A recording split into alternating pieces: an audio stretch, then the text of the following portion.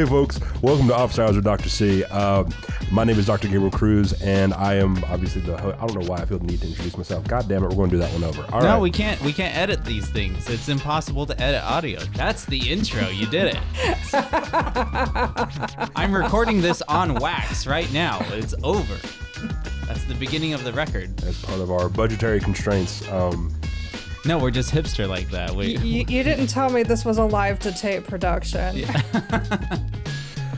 Hey folks, welcome to Office Hours with Dr. C. And now that Barry's done screwing with me, I'm Dr. Gabriel Cruz, and I am obviously the person whose office you're in, audibly speaking.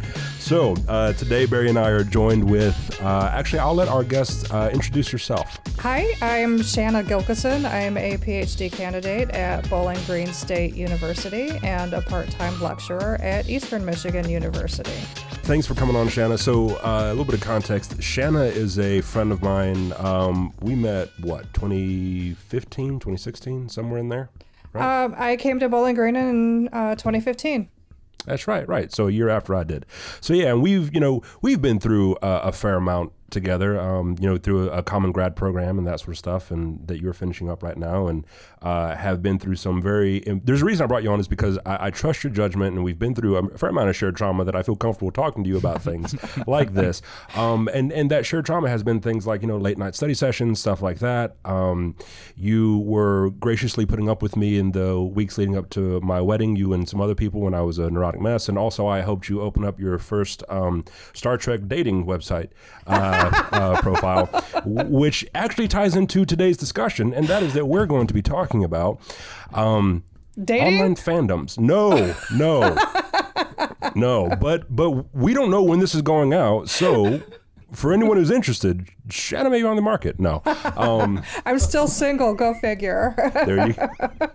Anyway, so actually, but we are going to be talking about, sort of Star Trek, Star Wars, that sort of fandom, but your research in particular focuses on online communities, right? You are a fandom scholar.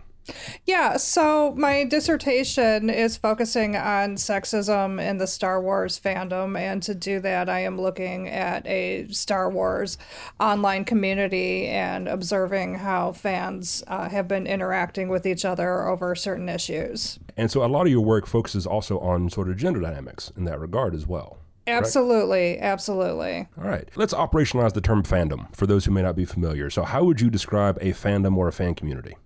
So there's a couple of different ways you can look at this. When I refer to a fandom, it's a collection of aficionados who center around a particular text, usually in some kind of media. So there would be the Star Trek fandom, or the Star Wars fandom, or the Lady Gaga fandom even. This happens for music just as much as it does TV, film, and video games.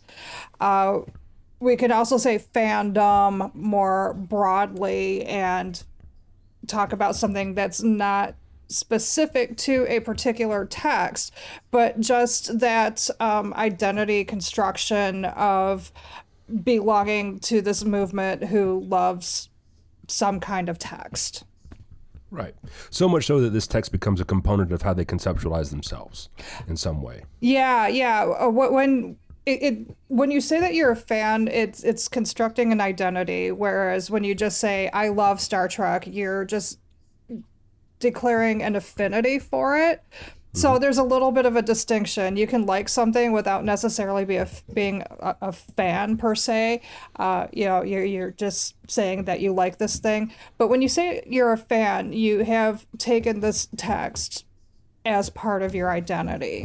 Right. So like I watched all 15 years of Supernatural, which if anyone's listening to that and they think, well, Dr. Cruz, I must wonder about your ability to make rational decisions, that's a fair critique. But I'm not getting the supernatural, anti-demon possession tattoo on me anytime soon, right? I draw a line there, certainly. So in the analysis of these sort of communities, they sort of take on their own personalities. Is that fair to say? Oh, absolutely. Even within different communities devoted to the same text, you can get, I guess I would say, a different collective personality between them, depending on, what the policies are there and who makes up the membership. Yeah, I want to delve a little bit into the role of gender in that capacity, because that is, of course, what you study. And just in interest of disclosure to my audience, I study a lot of pop culture stuff, but fandom is actually something that I don't get much into. As a person, just as an enjoyer and consumer of media, I don't really belong to any particular fandoms. But even as an academic as well. So this is, in many ways, I'm deferring to your expertise in this way. What would you say has been a recurring theme within the sort of the gender politics of these fandoms? Has there been anything in particular that you've noticed has stood out as like particularly pervasive? Particularly pervasive can be an underlying attitude, whether it's said directly or not, that the women are the interlopers, the intruders who are ruining everything with their women's agendas, things of that nature, tied closely to the whole, none of this stuff ever happens in a vacuum. If you've got misogyny in a fandom, you've probably got some racism, you've probably got some ableism. So it all kind of boils down to people pushing back against a supposed social justice warrior agenda. Right. Thing, And I want to talk about something about that in particular, and that is this aspect of exposure, because in my very limited experience with online communities and fandoms, a lot of it has been, and we actually mentioned this a little bit before we started recording, this idea of, well, where were the women who were nerds when I was a kid? Right? Or where was that community growing up? And the fact of the matter is, we've only been able to gather in this way in a very recent amount of time, right? So, but I think harkening back to a previous conversation you and I had, like zine culture, which was the early fandom iteration, was largely spearheaded by women.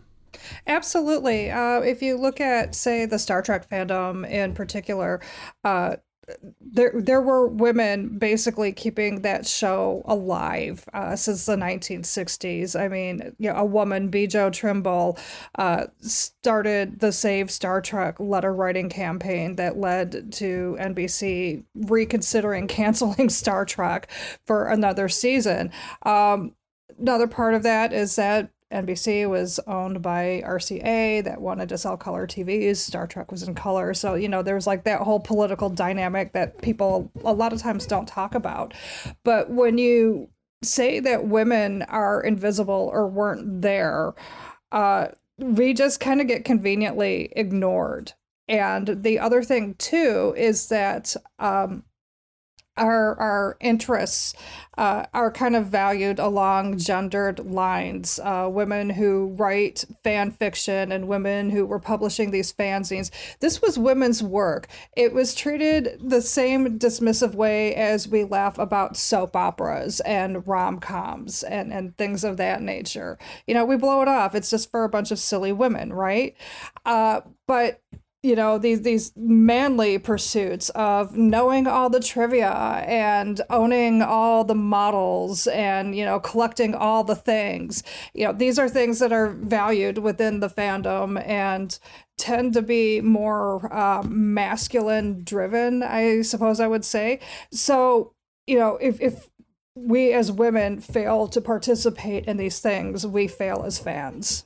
And we're considered not real fans, which is another thing that I look at in my research, the gendered gatekeeping and who gets to call themselves a fan or a real fan. It's not like George Lucas was saying, listen, I only want young white men from the age of 18 to 34 to consume Star Wars. That would be ridiculous. It would be ridiculous, but at the same time, I don't know how accurate this is, but in one of my sources for my research, George Lucas is quoted as saying about Star Wars, well, this isn't the Titanic, it's the boys' movie. Ah, I see. So, and I mean, who is he catering to when he makes these movies? It clearly wasn't the women, which I could go and I could go into this if you wanted me to.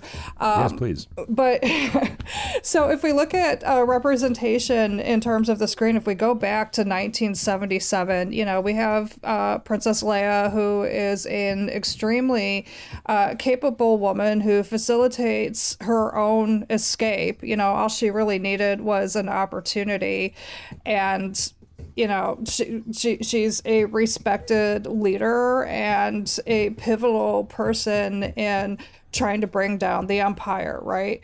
So, and then we've got Luke Skywalker, we've got Han Solo, but she's a great, strong female character, but she's suffering from exceptionality. She is the stand-in for all women in this story. We move to Empire Strikes Back. We introduce the romantic storyline, which is fine by me. I'm shipper trash. I'm okay with that. I love me some Han and Leia, but then we start to define her not in terms of herself, but in terms of her relationships to men. So now she's Han Solo's girlfriend. She's the heartbroken lover who has to go find him after, he gets frozen by Darth Vader, sold to Jabba the Hutt, blah, blah, blah.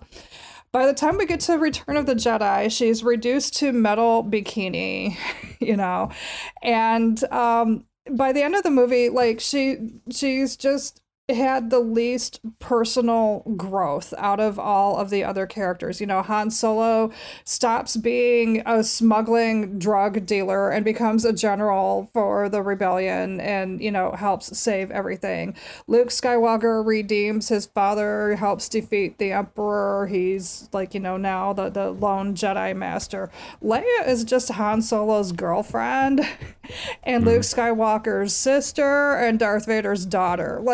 So none of it's about her, Yeah. So, one of the things that I looked at in researching for my dissertation is how what we see on the screen bleeds off into the audience, right? So we're clearly not valuing Leia. So when Lucasfilm does this, what he's saying is that women exist for men, because Leia clearly does by the end of that trilogy. And he's aiming to cater to boys and not girls. And I think that's a really good observation and actually fits into some other parallels in comic scholarship, which I'll tie into in just a second. But I want to point out that Leia is profoundly unbreakable.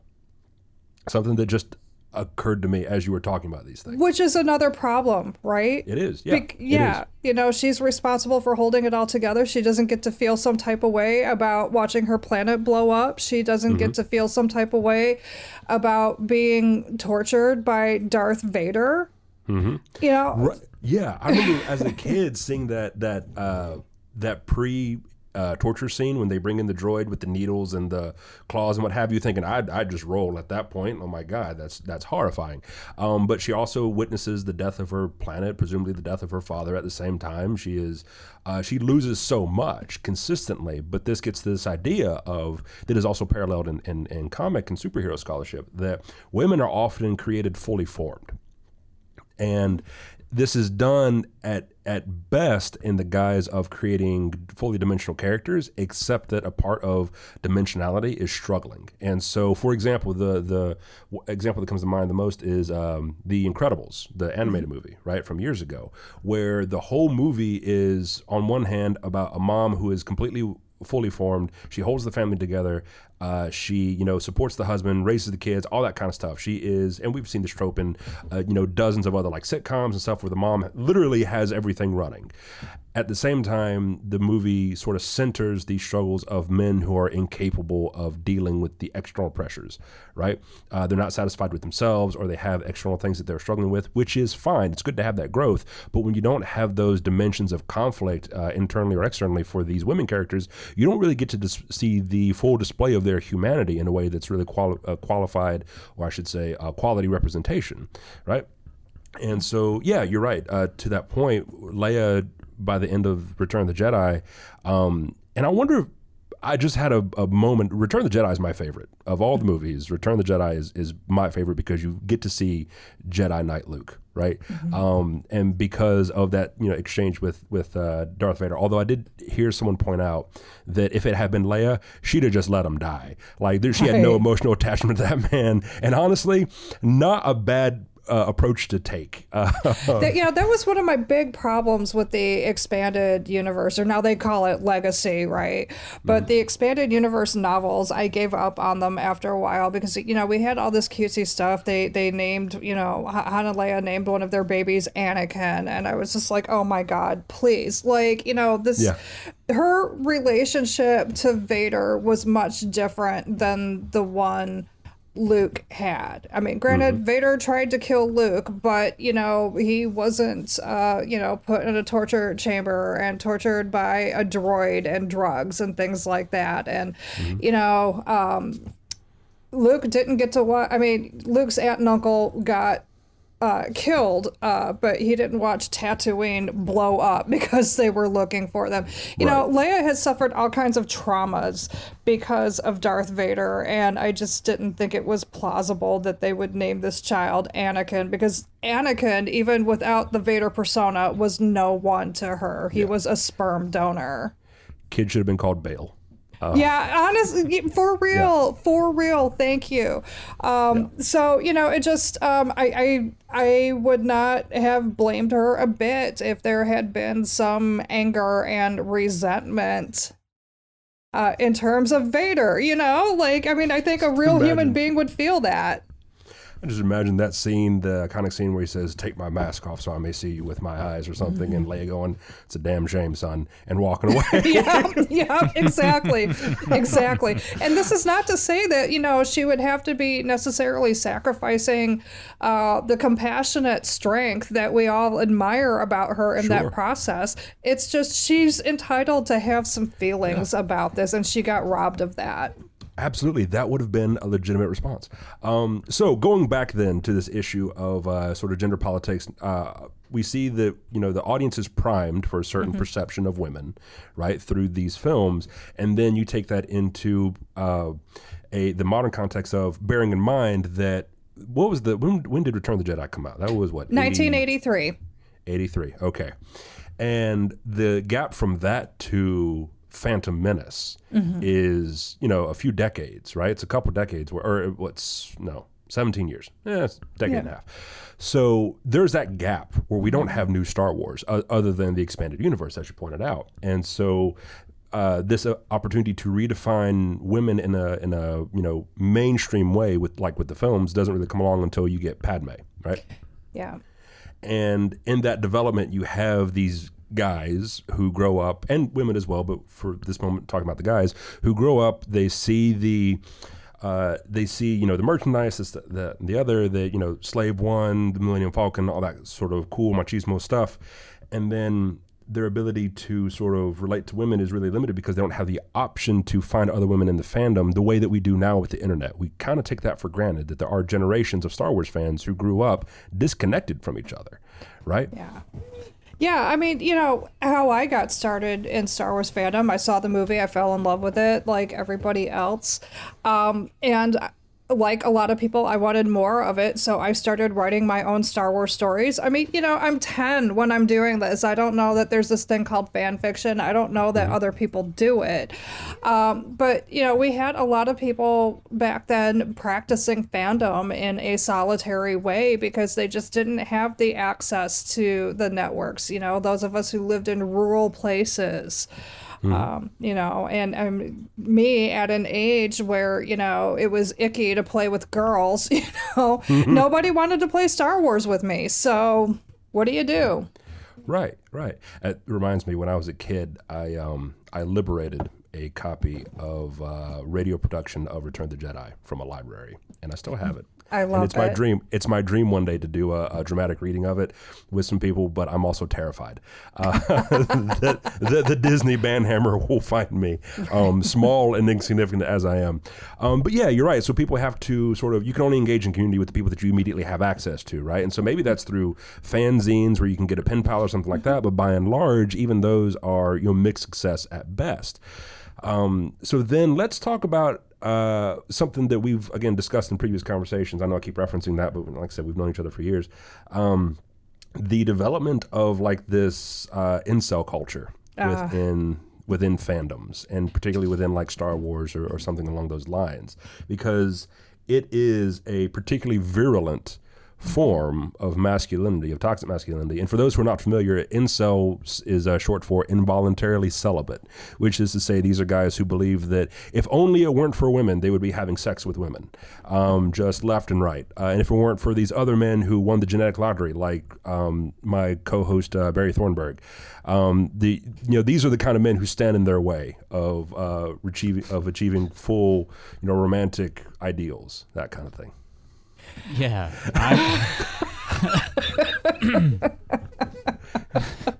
Barry, did you have a thought on that? I am a fine masculine specimen. I will not. Does Shalisa listen to this, by the way? I should have asked that before making that joke. She does not, but she would not disagree. I am a fine... I don't know. I don't know where to go with this. Anyway, so what was the question? Yeah. Sorry, I just made everything really uncomfortable in the immediate physical and virtual proximity. No, so this idea of how this form of toxic masculinity, this incel perspective, has become a part of these fandoms. So the biggest place that I notice it is the YouTubers and the whole monetized nerd rage that goes along with it. And so you've got YouTubers, and I don't know if I should name names, but there are certain ones that, if we're talking about Star Trek, like, they'll have you believe that Star Trek Discovery is about to get canceled for like the 16th time this month, right? Right. They'll tell straight up lies and spread rumors, but they're very misogynistic, very racist. Will deny that they're misogynistic and racist, but their complaints really boil down to, Boohoo, the main character, is a strong black woman who has feelings and cries sometimes, Mm-hmm. So there's that. There's also one out there that's kind of full of, it's a woman YouTuber, and she just kind of frustrates me because she's full of all kinds of internalized misogyny. She kind of, does this cool girl thing where, I'm not like other girls. Well, as you... bust out the cleavage to get these incels to follow you and go along with what you're saying. So, these YouTubers do their thing, and then, like, they make their way into the Facebook communities or getting retweeted on Twitter or, something like that. And then the people in the Facebook communities fight about whatever the YouTuber said, and it just becomes a big old mess. In the meantime, the women are uncomfortable with the discussion, and it can be kind of interesting to get administrators of those communities to even see it your way. In the meantime, it's very exhausting being a woman in these communities. Sure, because you're not setting out to fix a bunch of broken boys on the internet. You're just trying to have a conversation, and then there's almost a sort of perhaps internal moral feeling of obligation that, all right, look, these idiots are wrong, and someone needs to talk to them because clearly no one else is. And that, of course, has very real mental health implications and things like that. But I want to go back to this idea that you mentioned of like YouTubers in particular, because I've noticed, and I don't think anyone who is in these communities would say this is controversial. There is a outrage industry, right, where that is the currency of saying stuff. I broadly became aware of the whole Forces Female controversy surrounding Kathleen Kennedy, where people were like, this is her feminist agenda. She's wearing these shirts that say the force is female and this, that, and the other. And just as a footnote, if we were to take the perspective that the force is analogous for like the Christian version of the Holy Spirit, which that analogy has been made a few times with like the virgin birth and Anakin and Jesus and all that kind of stuff. The Holy Spirit's female, folks. Anyway, going back, the idea that, Kathleen Kennedy is somehow trying to ruin Star Wars with her social justice warrior perspective, and this Forces Female shirt is a great example of this outrage culture in large part because that was a Nike promotion. Right, she was wearing a shirt that she got from like Nike execs to wear at an event that said "the Force is female," referring to Air Force Ones, right? Referring to a shoe. That's what that was. But people were so rabid about it that they immediately, took off after it. And we saw the same thing, with the way that fans attacked people like Kelly Marie Tran, right, who played Rose in the films, and the way that these communities. Really treat these women actors in a very terrible way, and they'll say, like you pointed out, well, they don't consider themselves misogynist. One, because maybe they're women, and for some reason they think that women can't be misogynist. That's like saying that. As a race scholar, I will tell you there are absolutely people of color who are racist against other folks of color. It's called colorism, and it's a very real problem.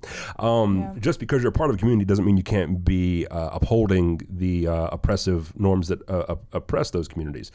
But they'll also say things like, oh, well, they liked Ahsoka, right? Or, oh, they liked Asajj Ventress, or maybe people like Bo-Katan. I don't know. Perhaps there are people out there who do. But my point is, they'll hold up these characters as like, oh, well, I can't be X, Y, or Z. I have a black friend or something along those lines. Yeah. And I do see that quite a bit too in my interactions in fandom. Another disturbing trend, and I don't know why what you just said triggered this, but when we think about the Me Too movement, whenever actors or somebody gets named in a Me Too, there's always these people that jump to defend these people, believe women is a problem in these communities. Right.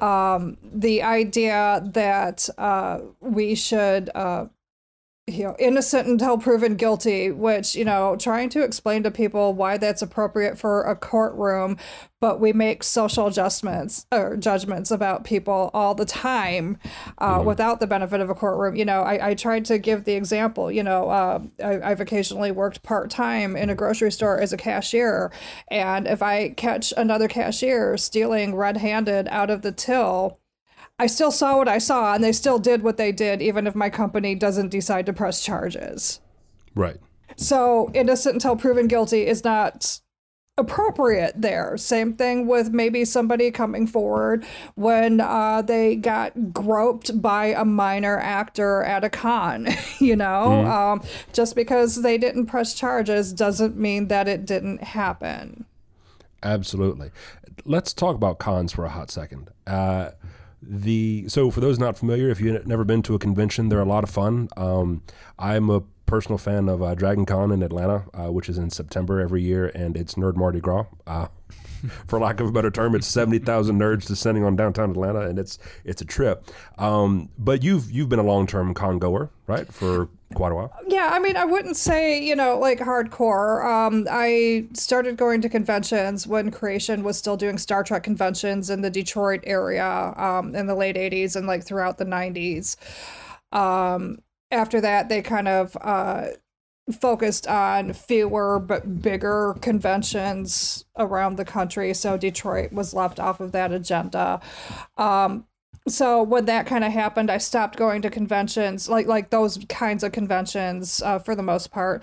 I've attended some grassroots conventions. There was a fanzine convention called Media West Con out of Lansing, Michigan, and this was the premier con to debut your fanzines. That's where everybody bought their fanzine fix for the year, no matter what fandom you were in, and new or old.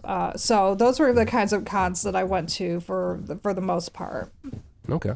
And so as we wrap up, I want to ask you, how have you seen these sort of gender politics sort of play out in real spaces as opposed to just digital ones?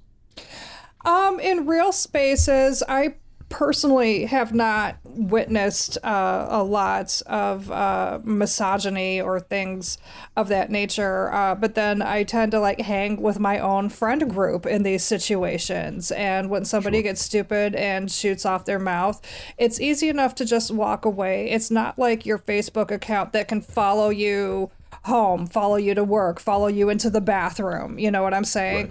Right. So it's just like the good old days before social media. You know, if somebody got stupid with something, you just went to lunch or you went to a different bar if it was downtime. You know, if there weren't any panels that you wanted to see, or you just conveniently went to go see a panel that you hadn't planned on seeing to get away from the other person. So there were things that you could do. On the other hand, you know, we had this whole cosplay is not consent movement that preceded Me Too, right? So, you know, we had these, you know, women who would dress up like characters and it would, you know, be kind of sexy, or like even the booth babes, you know, and people thinking, oh, well, this sexy attire, you know, is permission to be groped, and trying to get through people's heads. You know, just because I'm dressed like this doesn't mean you get to grope me. The only thing I'm consenting to is being looked at. Right, right. Dressing up as Slave Leia does not mean that you get to be Jabba the Hutt. Yeah. Although a lot of these dudes have very similar mannerisms, as it were. Yeah. Anyway, so we're coming to the end on our time, and so Shanna, I want to thank you for coming and having this conversation with us about, you know, fandoms and the sort of gender politics that go into that. And there's a lot here, and hopefully we'll have a chance to talk more about it in the future. But before we go, is there anywhere people should find you on like Twitter or anything, or do you? You can find me on Twitter, just at Shanna Gilkison, my name. That's pretty much the only place where I deal with fandom and teaching and things like that publicly. My feed's kind of like this mixture of teaching and fandom and research, so it's with the occasional cat. I would not subject anybody to my Facebook. Just because you understand. I understand. I do. I wouldn't do that to strangers.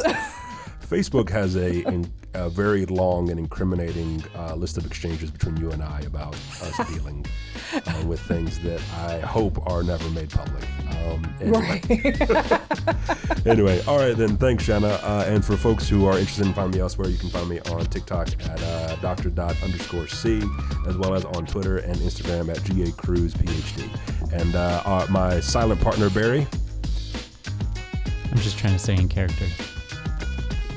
Silent. Okay. Thornburg Media, folks, is where you can find Barry. ThornburgMedia.com. All right. Thank you very much, and thanks for coming by my office hours. We'll see you next time.